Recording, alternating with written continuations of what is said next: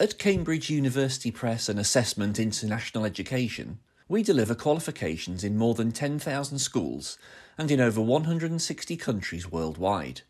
Currently, we have opportunities for teachers to join us as assessment specialists in a wide variety of subjects at Cambridge IGCSE, O-Level and AS and A-Level. Assessment specialists cover a number of roles, including creating exam content, marking answers, and moderating candidates' work. Our international reputation for excellence, fairness and reliability rests on the shoulders of assessment specialists. Becoming an assessment specialist is a great professional development opportunity. You will gain a powerful insight into the teaching and assessment of Cambridge qualifications, which you can use to inform your own teaching practice.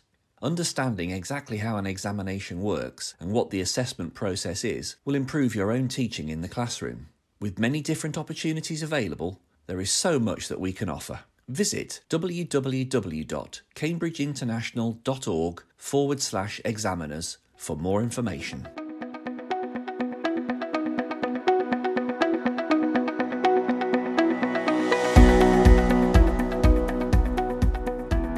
Hello there, and thanks for joining me today on another JogPod.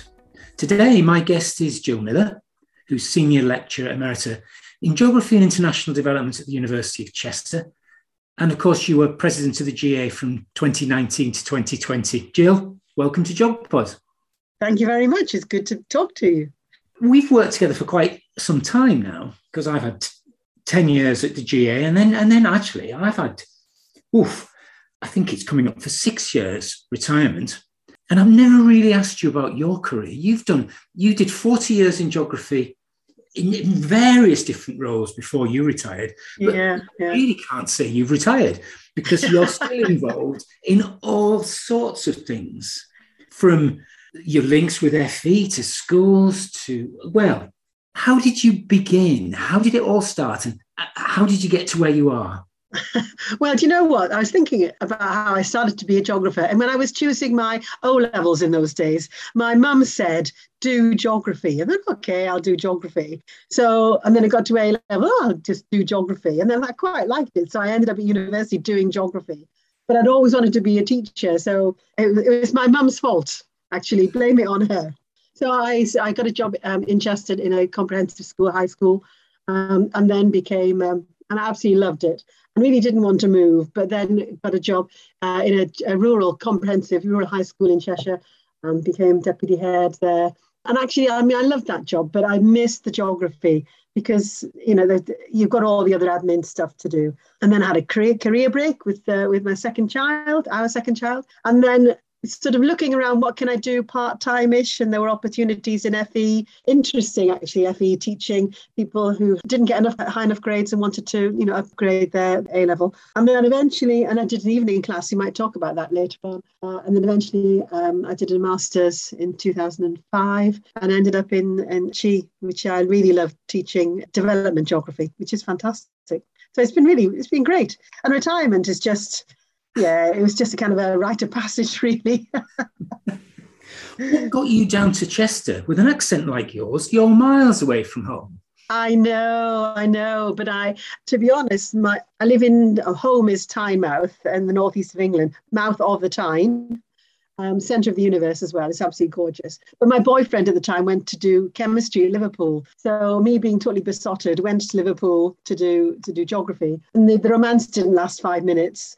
And then even worse, I fell madly in love in those days, with one of the lecturers. I mean, you're not allowed to do that these days. He wasn't in geography, so then got married and we lived in Liverpool and then moved to Chester. In those days, it was cheaper to live in Chester than it was in Liverpool. So here I am, and I got a job in Chester because it was about the limit of my driving for time, journey to work and so on. But it's been a great place to live and work. You talked about starting in FE, and you said we might talk about the A-level, because I think that's quite interesting. You were involved in teaching A-level really quite early in your career, same as me actually, but I was only teaching to start with. We had really small classes, 5 or 6 students, but it was a homogenous group.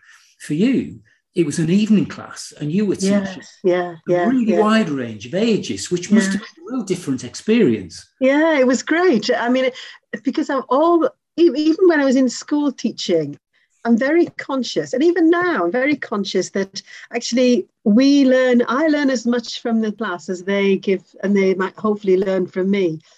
And I mean, I did day classes in the FE, but at the evening class, I remember having the treasurer of Cheshire County Council came, and then there were single parents, there were people who just wanted to go back in and apply to university. As you say, there were all sorts of things, but we all brought different experiences. So when we're talking about place and migration and sustainability and all these, they used their own experiences to share. And actually we learned a lot together.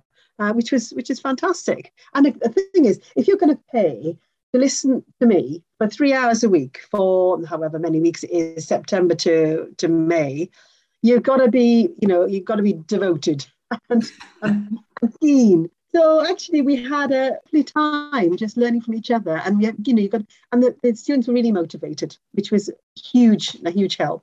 I've heard you say before, it's not how much stuff you know, it's how you use what you know. And I know. Yeah. Absolutely. Because if I'm only going to do 3 hours a week and get through A level in, 8 months or so, it can't be just being gripped to the textbook. I mean, they had a textbook.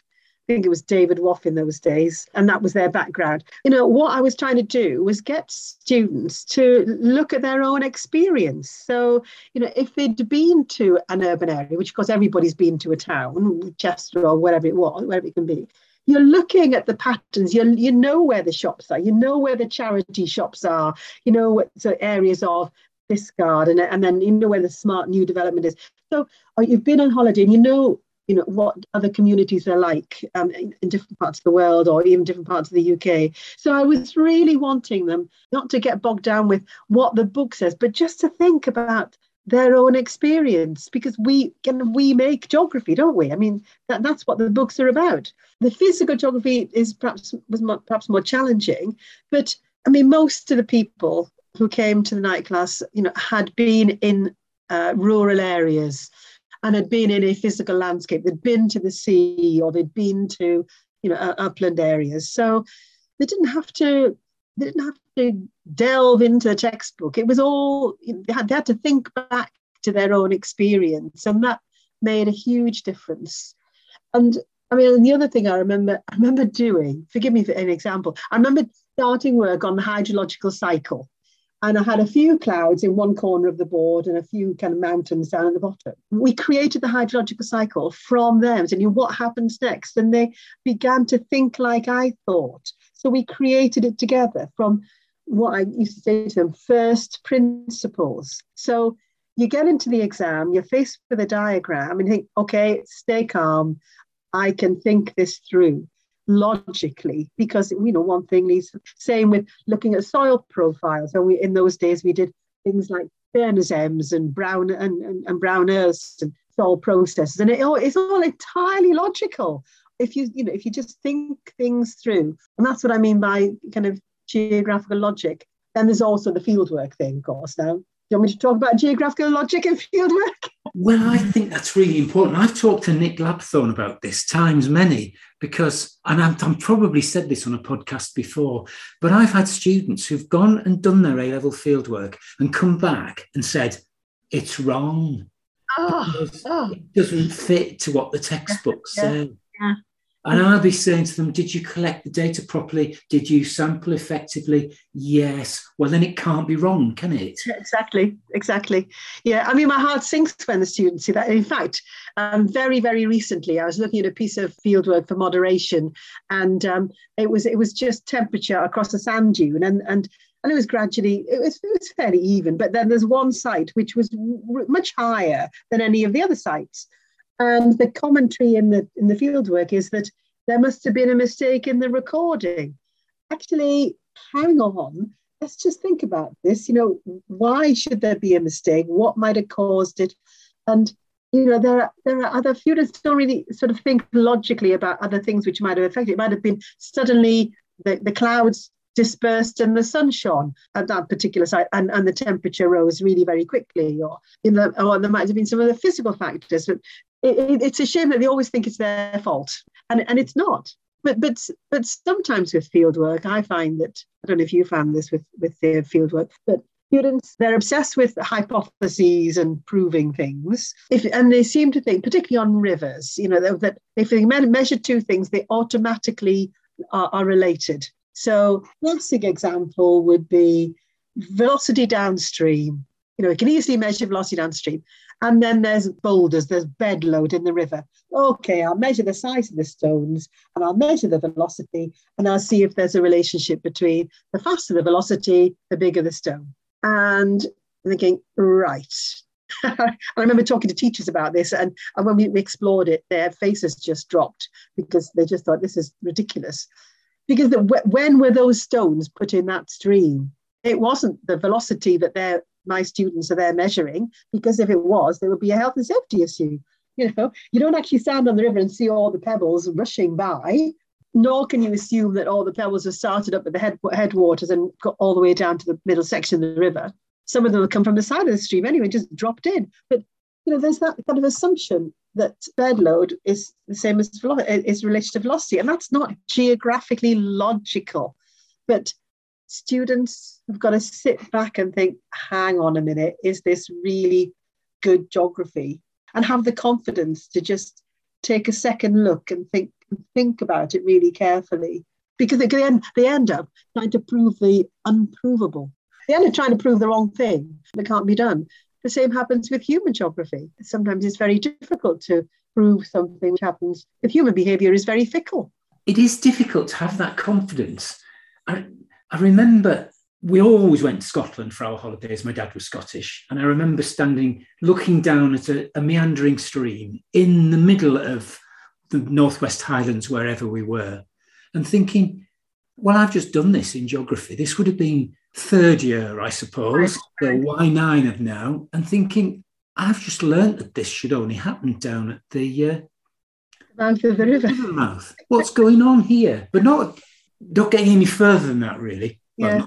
Same thing, John, about what you're saying about textbook and not looking at the textbook, because one of the things that when I was doing a lot of moderation, I used to find that students had to find something individual. They had to make it their own.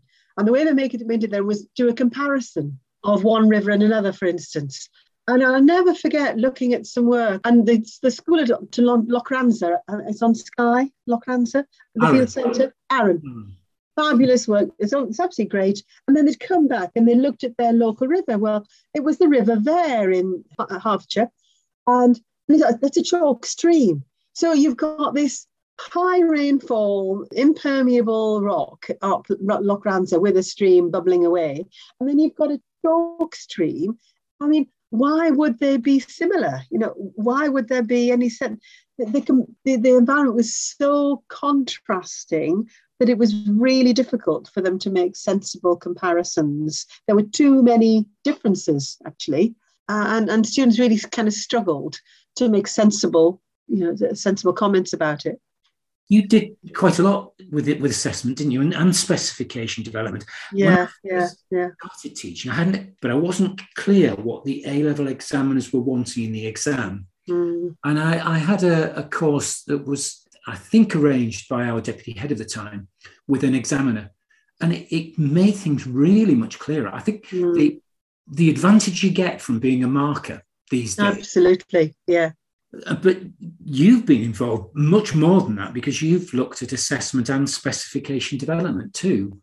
Yes, and it's taken a long time, over 20 years I've been involved in examining. But I remember in 1979, possibly, going to on a Saturday in York, and Mike Witherick was the chief examiner at London Examinations in those days. And he actually showed us marked scripts. Well, that just opened my eyes as to how examiners began to think about, marking the work. It's fantastic. But then, I got involved in examining, and it's really rewarding, actually, because from the inside how better to teach your students, and you can learn little tricks of the trade. And then when you get to actually set the papers, that becomes an intellectual challenge as well as a kind of an ethical challenge, really, that you're setting a paper which is fair and accessible for all students, whether they're really the brightest or the ones who are just, rocking up and going to get an E. And also, I mean, I have this really naive feeling that wouldn't it be lovely if students could really get excited about their exam and really enjoy the exam, which actually they should do, because some of the questions are really interesting questions to explore. But I used to think when they came out of the exam and they'd say, well, which questions did you do? And they couldn't remember. I mean, you just spent 2.5 hours on, how can you not remember what you've done? But yeah, I mean, examining has been really, really rewarding. And as I say, the intellectual challenge of setting the questions and then seeing your way through not the right answer, because there are no right answers. There are only relevant answers. So leading a team of examiners towards understanding that the students can come with all kinds of different experiences and case studies and perspectives, but as long as they're answering the question in a relevant way, then that absolutely deserves the credit. When I was marking for OCR, which I've done up until this year, that's what we were told. And there were some concerns of teachers when we had a physical geography working group where we looked at plate tectonics right a while ago, and we were talking about how the current view is now that there aren't convection currents driving subduction. The subduction is being driven by slab pull. And teachers were getting really worried that if put the new stuff in, because it wasn't on the spec, it would be penalised. But you're telling me is that that's wrong. Well, what I'm suggesting is that examiners are up to date, and certainly the principal examiner is on the ball and will then guide their examiners on the mark scheme and say, these are the new interpretations. But actually, if students come, some of them looking at new interpretations, some are looking at old interpretations, but whatever perspective they've got, as long as they are answering the question, then that's fair enough. Interesting, the whole essay, particularly essays, that there's only a certain block of knowledge that we can explore because it's in the spec. But the challenge is write questions which are always slightly different from the previous year or the year before. So, for my A-level night class, they were very successful. It wasn't, going back to what you were saying, it wasn't what they knew, but it was the way they approached the question. So they knew what the command word meant. And if it says analyze, that's what they did. They didn't describe, they analyzed. But then they also looked at what I would call the slant of the question. So if the question said, they used the word impacts, for instance, even before they went into the exam, they knew what the potential was for that word impact or consequences or whatever. So, impacts can be positive or negative, short-term, long-term, physical, human, etc. So immediately when they see that slant of the word, they've got lots of different aspects that they can talk about. And the other thing I used to say to them, whatever you do, use the words from the question in your answer, because it's flagging up to the examiner that, we're on piece here. I am answering the question that you've set. And I think that's really, it's very simple advice, but I didn't feel that sometimes the students, kind of recognise that. Well, I used to stop partway through teaching and say, right, I'm not teaching any more geography now. I'm going to teach you how to pass this exam. Yeah. Some of the tricks that you'll need. Yes. So while I've got you captive, you've given us a few. What other hints or messages would you like to share with teachers or students to up your grades by a couple because you're playing the game properly? Well, one of the things the students used to say to me was, how many case studies do I need to know? And, you go into a textbook and there are case studies for absolutely everything. And so one message to make it easier for students would be to reduce the number of case studies, because one example has got lots of aspects of geography that you can use. Just because you've looked at an urban area in terms of kind of perhaps land use patterns doesn't mean to say you can't look at the same urban area in terms of migrants or in terms of sustainability or pollution or whatever. So, making the case studies work is one thing. Absolutely do not tell the story. I mean, there are loads and loads of students out there who are going to roll out Mount St. Helens again. Okay, I know it's a long time ago, and that's perhaps an issue in itself. But, we don't need to know the story of Mount St. Helens. We need to know the few facts about Mount St. Helens, which are relevant to a particular question and slant of the question. So I used to say to my night class students, if you find yourself writing more than 5 lines on a particular example, you've got to stop. And you've got to think, is this too much description? Or am I making the case study work for the question? So that's what people would say to me, well, how much of the case study do I need to know? If you can put some notes on a piece of paper, a page of A4, that's plenty. And you just need to know, 1 or 2 facts, perhaps a date or a high rainfall, or it depends on the case study. But if 1 or 2 facts that actually show that you do know something about a place or an event, that just gives it a lot more street cred, that it gives it a lot more weight. And at the worst, this is terrible. We're podcasting to the nation. So the examiners are going to hit me for this. But if you don't know how wet it is, make it up. Whatever you do, don't say it's very wet. That's a no-no. Okay, how you've done geography for 2 years or even 4 years. How wet is wet? So, okay, 2,000 millimeters. It's a ballpark figure. But the fact that a student puts that in, it raises the game, and it raises the kind of impression that, this student knows what they're talking about. And if in doubt, guess. Because, that's a terrible thing to say, isn't it, as an examiner? But we're not going to take marks off for a wrong guess, but a right guess or in the right ballpark is going to get you a lot of street cred. So I would say make use of case studies. Don't make them too long. Put facts in, and if you don't know the facts, make an inspired guess. Don't make them up. Use your geographical logic and to think, well, what's the right? What would be a sensible guess to make it more plausible. There we are. Yeah, the key is being holistic as well, isn't it? About bringing lots of perspectives on something, which is also thinking like a geographer. It is. I suggest might be what led you to develop and lead the A-level in world development with the WJAC. That might be your thinking. Yes. It was an opportune moment that I was interested in development. And for meeting people and contacts with WJ, would they be interested in me getting involved in this particular A-level? So we wrote it, and you can't look at development issues, as you say, from just one perspective.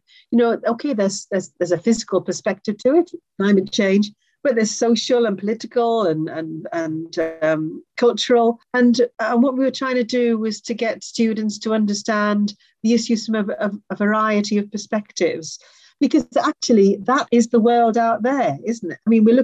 We've got migration, we've got currently, we've got a bill that's gone through, or is it in Parliament, about the borders bill, I think has just been passed.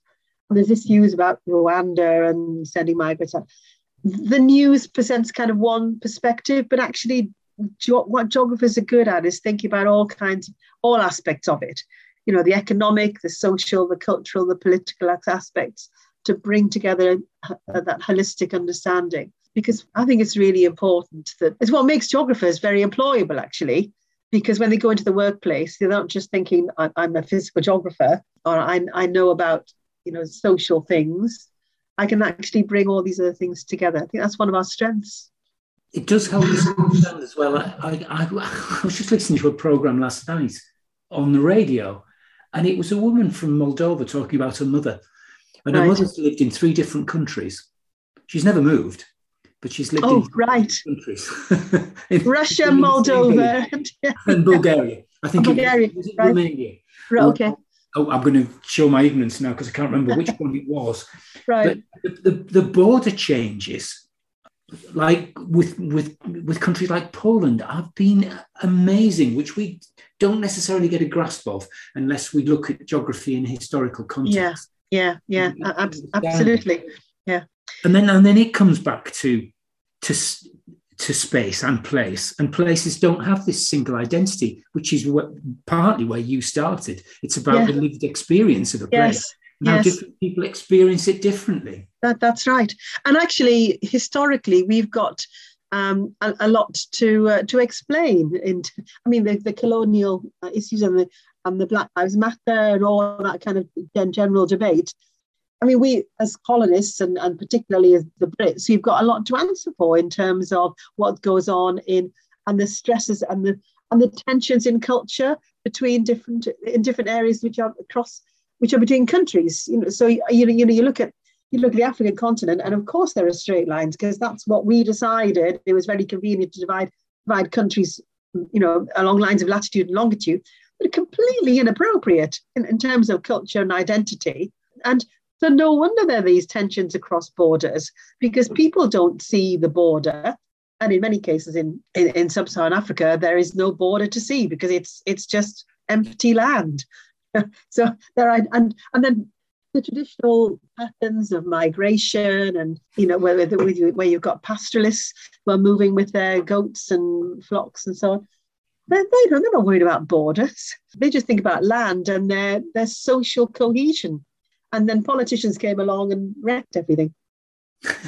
Yes, I've just read a book talking about a line in the sand. I'm reading a book called A Line in the Sand. Is that Tim Marshall?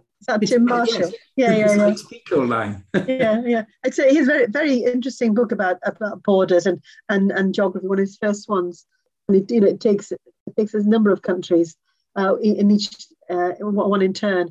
And I mean, it's a bit historical. But, there's a lot to say. Oh, crumbs, there's our political forebears often ignored the geography, the physical geography.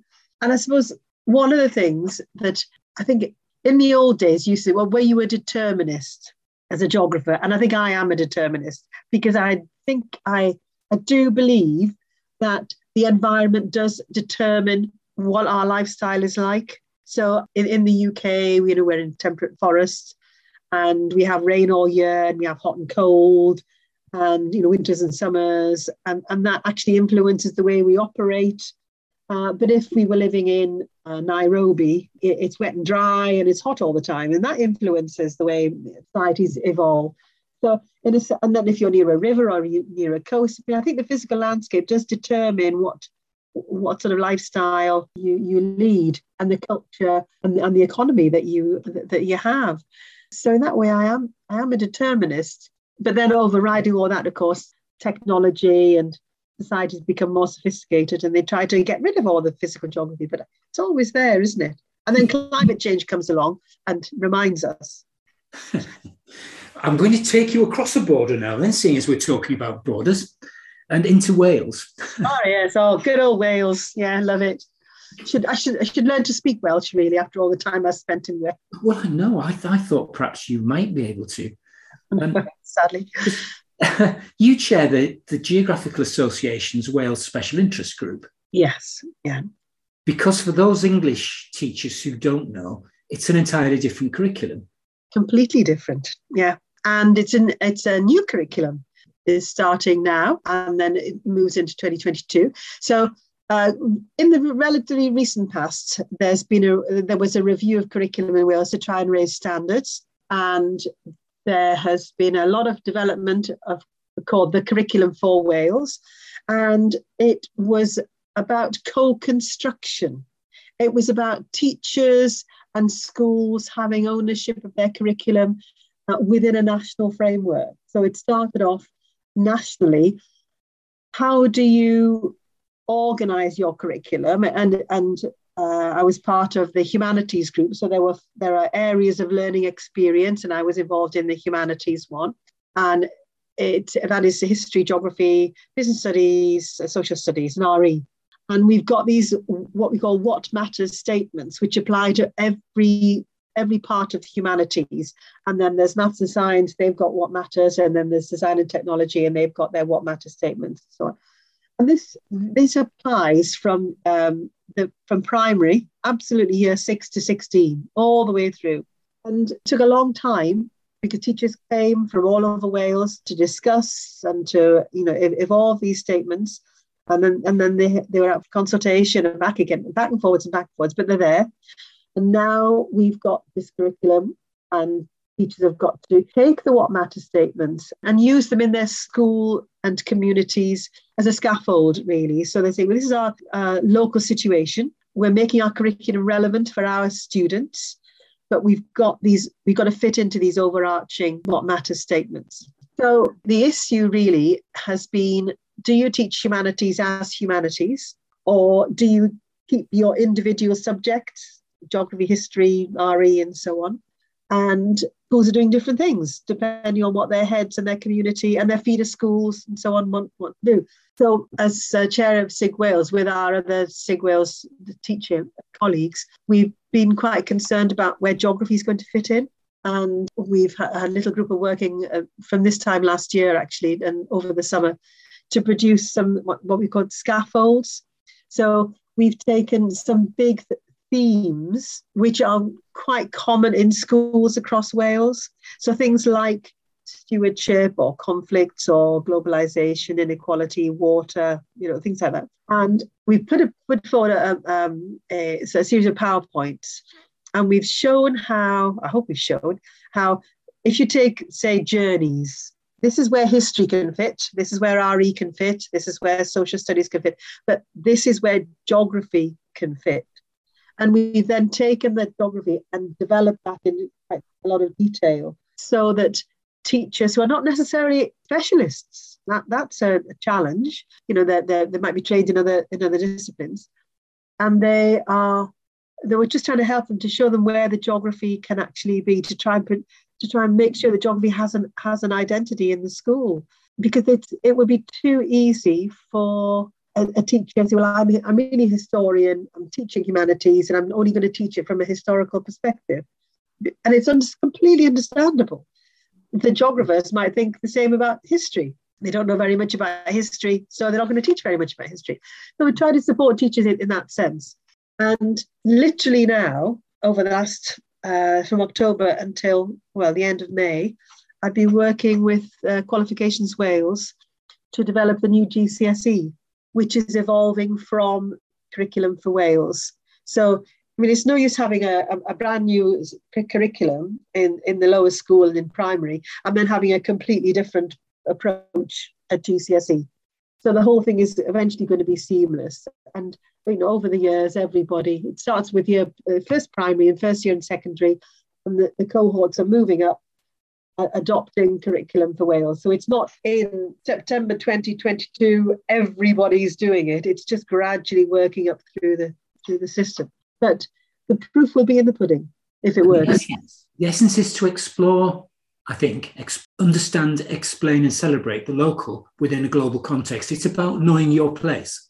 It is. And it's not just knowing about a place, it's responding to local priorities and local concerns as well. So if you were in Pembrokeshire, for instance, the kind of concerns and the experiences of your community would be very different to a mining village or the slate mines up in Llanberis or whatever. Your perspectives are different. So it's trying to accommodate that within a sense of the Wales curriculum, and there's some sort of coherence, overarching coherence, that actually schools are free to organise their curriculum as they see fit. So some schools are going to be teaching humanities in years, say 7 to 9 in secondary, integrated, which is, there's a lot to commend it, provided the geography is identified, of course. But then other schools are going to say, well, that doesn't suit us, and they're going to deliver the different subjects in a slightly different way. But the concern always is that the identity of the subject, as we're talking as geographers, we want to make sure that people understand what geography is and the importance of geography. I think everybody should teach geography, or should learn about geography, actually. I thought everybody, just going back to world development, I really did think that world development should be compulsory in sixth forms. I really did. And I still do. Because the issues of the world are absolutely, full and centre of that specification. And we want students to go out and be able to be informed and concerned and ethical citizens. And that's that specification delivered. Well, I agree with you. There wasn't a spec like that when I was teaching, but we insisted for a while students did general studies. Yes, Because I remember general studies. Where else would you meet some great literature or great art if you're a physicist or a mathematician? Absolutely. Really important. But in geography now, I think even in the current A level in England and in Wales now, because we've got place, I mean, there's opportunity and identity, there's opportunities to bring in relevant literature that actually, things like the Marshall's books and other literature which actually have some relevance. So where borders of geography are actually quite porous, aren't they? Where does geography end and literature start? You could read a terrific book on the Nile, and it's a travelogue, but actually there's loads of geography in there. Or you could read it. I mean, I remember reading White Tiger and about India. I think, oh wow, the geography in here is absolutely fantastic. So there's a lot of literature which actually geographical knowledge actually enhances our understanding of the pleasure of the book. Well, this really sort of echoes your presidential lecture, doesn't it? Geography really matters. Yes. Because you said now and again, it's valuable to step back, which you've just reflected there, and look at the centrality of geography to everything. Yes. Yeah. We've got to be careful that we don't lose the geography, because if I've seen this before, a quote, geography is everywhere. Well, if it's everywhere, it's nowhere. It's nothing. Yeah, quite. But I mean, I think in my lecture, I was talking about geography and personally, and I don't think we really appreciate. I mean, I don't think people go around thinking, oh, what sort of person am I? What makes me? But actually, if you're walking in a place that you really like and identify with. So for me, going home to Tynemouth, or even walking around Chester, I'm thinking, yeah, this is my place, and I'm secure in this place, and it gives me a sense of security and confidence because I know this place, and I understand it, and so on. And that is geography, that sense of identity. But equally, I think it's important to us as individuals, but it's important to us as a nation. I mean, we have these big policies that come from governments, and the one at the moment, refugees may possibly be sent to Rwanda. Well, I mean, that's a massive debate and a huge policy. And we are a democracy, so we should be able to, when we vote for particular parties with particular policies, and we need to understand the background. It's a bit like, and this is really sad for the people who are listening to this, but I have to say, one of my favourite programmes is Newsnight. Now, they have some of the really nitty problems, and they have short sort of films, and reports from their journalists. And I think that informed geographers need to understand the background between what they're saying. So there might be an economic perspective, and there might be a cultural perspective, there might be some identity.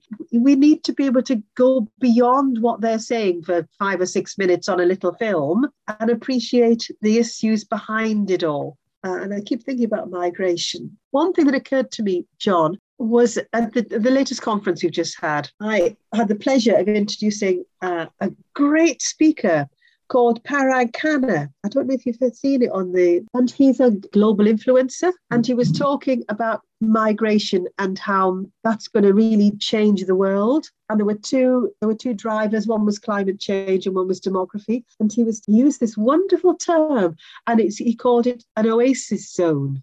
And he had the world map, and he said actually that Western Europe was an oasis zone, because it's the zone where we're going to have a bit of climate change, but we're not going to have the mass desertification of it's going to occur in other parts of the world. So people are going to move towards this oasis zone, which happens to be Western Europe, mid-latitudes, mid-temperate areas. And as geographers, we need to understand why that is likely to occur.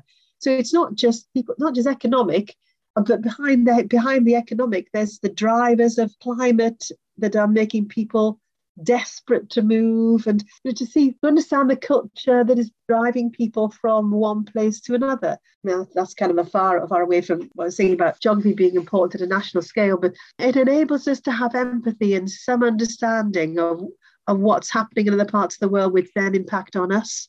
It makes the case for geography very eloquently, doesn't it? But you have said in the past that geography faces areas of challenge, and it has. In 1987, Keith Joseph was minded not to put it into the national curriculum. Yes. And the How could he possibly? Argued.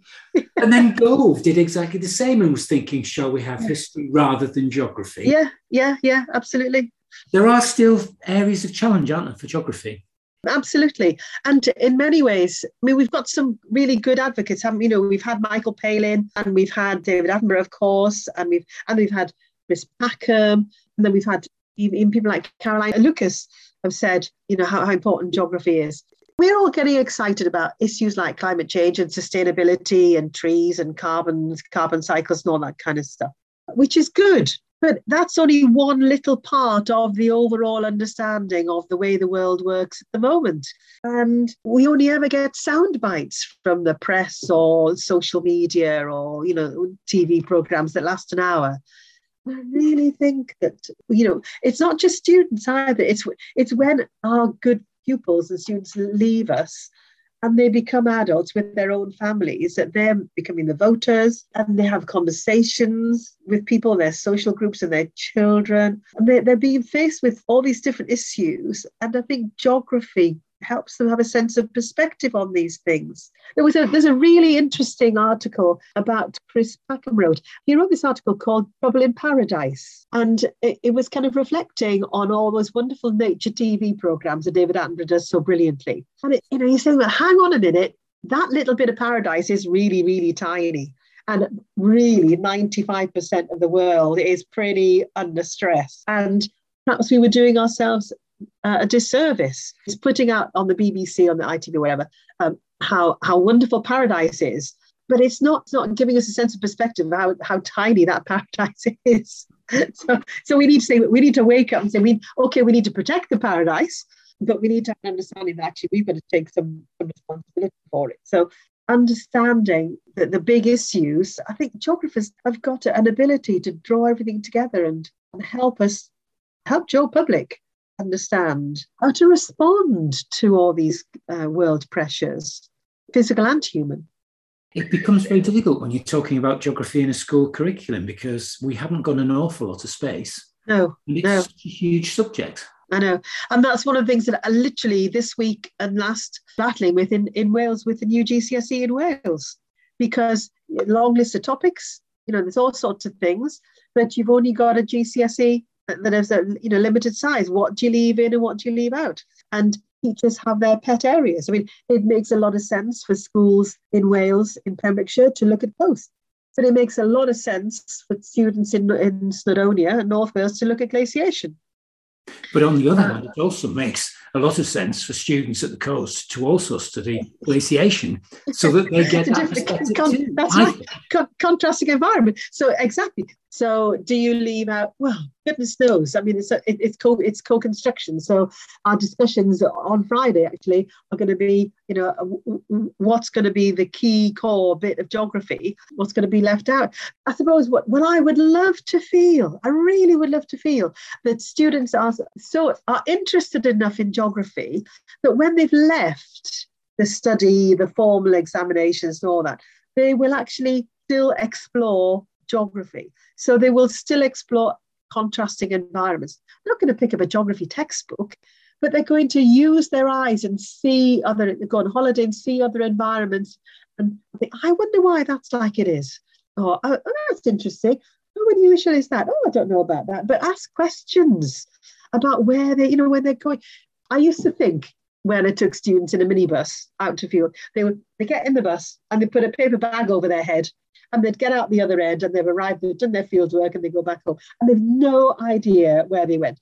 And I'm wanting students and therefore adults to open their eyes and go, wow, and be curious and, search out explanations and reasons why things are like they are, and what's the underlying message, and what are the causes of these things. A curiosity.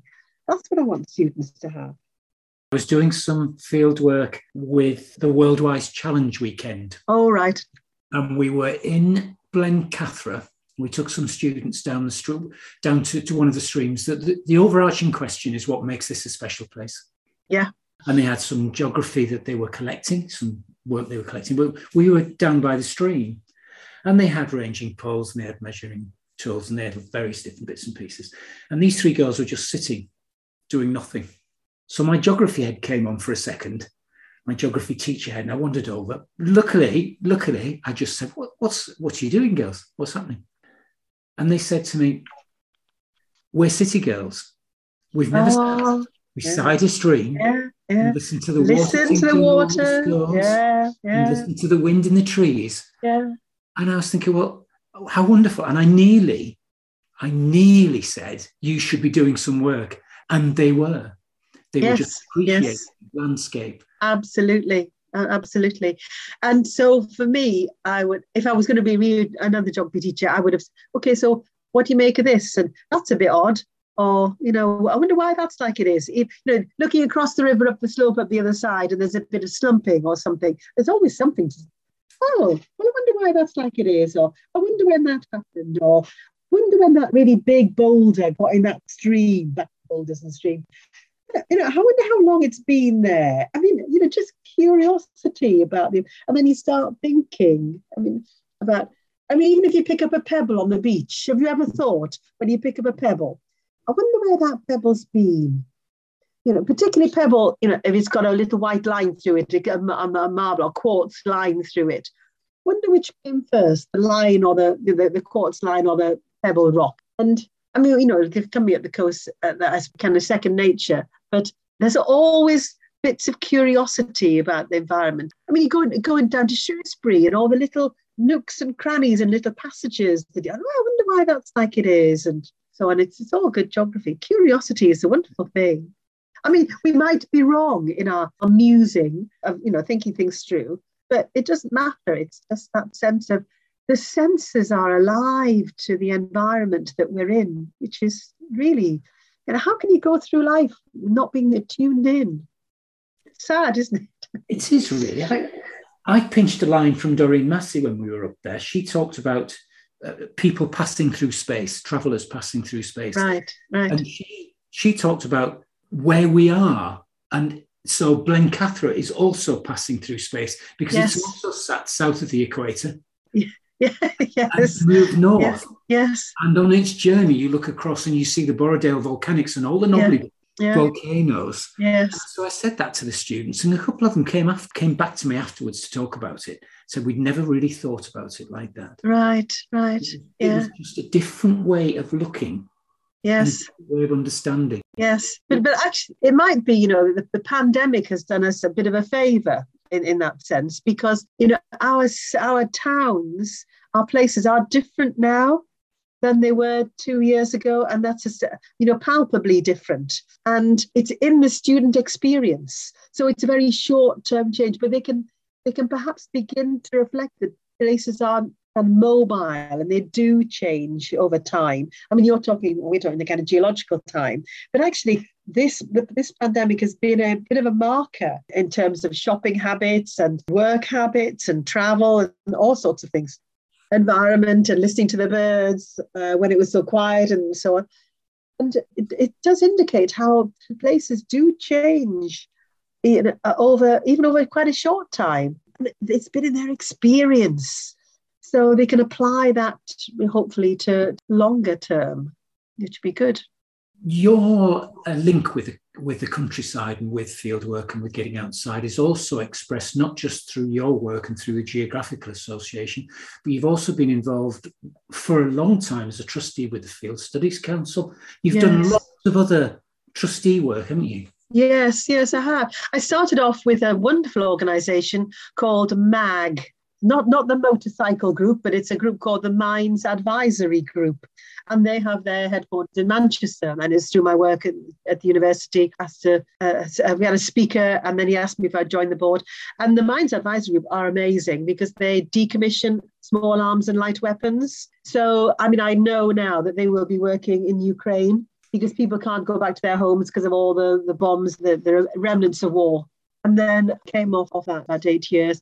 And I was a trustee of an organisation called Five Talents. I've just finished some time with them, a microfinance charity, Christian microfinance charity, looking to raise money from donors in the city of London and the UK to provide grants to support small groups and many women to set up their own businesses in East Africa. Board experience is really quite transferable because I became a trustee of the Field Studies Council. And again, there's certain governance issues that, our experience you can bring from one board to another. And of course, the Geographical Association, the president is on the governing body for 4 years. And I can bring my governance experience. It is interesting seeing how organizations operate from the inside.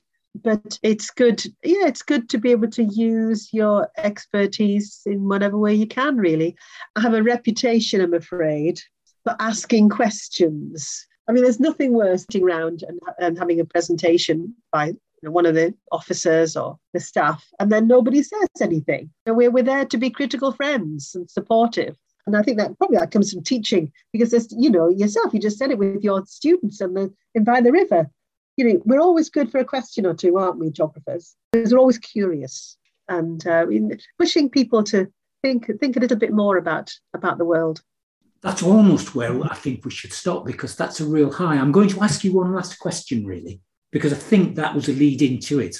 All right. What do you think the future of geography is going to be? This is a massive question, mind. What do you think the future of geography is going to be? And what comments would you make to new teachers coming into the profession now? What's the future of geography? The future of geography is nothing if the geography community don't stand up and be counted. We've absolutely got to get out there and say geography is really, really important. I mean, we can't decry the value of history and other subjects, but we've got to fly the flag for geography, and we've got to claim to be geographers. And how many people who are in the public eye become meteorologists or physicists, specialists or whatever, but they've started off as geographers, or they've gone into marketing or wherever, but they've had that geography background.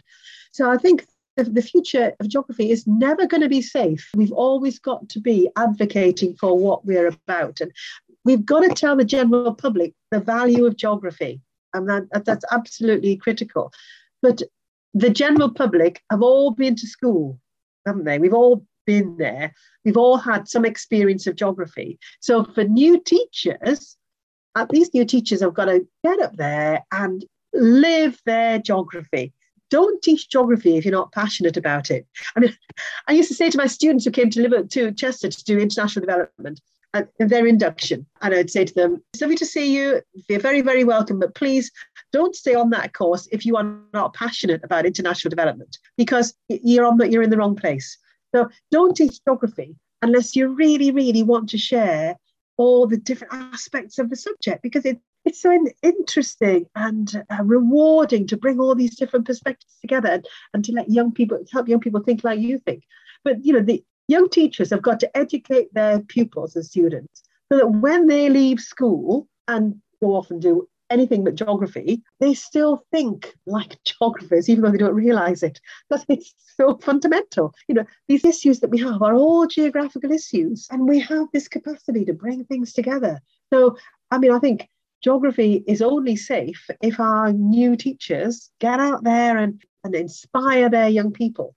And not to be afraid of the textbook. I mean, once it's written, that's fine. Other people can read, but just look at what we've got, in our minds and our experience, and use that to say, oh, wow, isn't that curious? Isn't that interesting? What do you think about that? Whoa, that was what happened yesterday. Did you see that? That was amazing.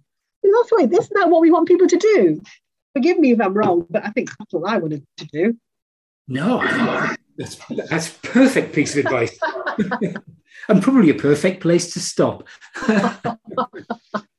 That was wonderful. Thank you very much for chatting to us today. That's been a real pleasure. Thank you. That's very kind of you. Thank you, John. Thanks very much for the invitation.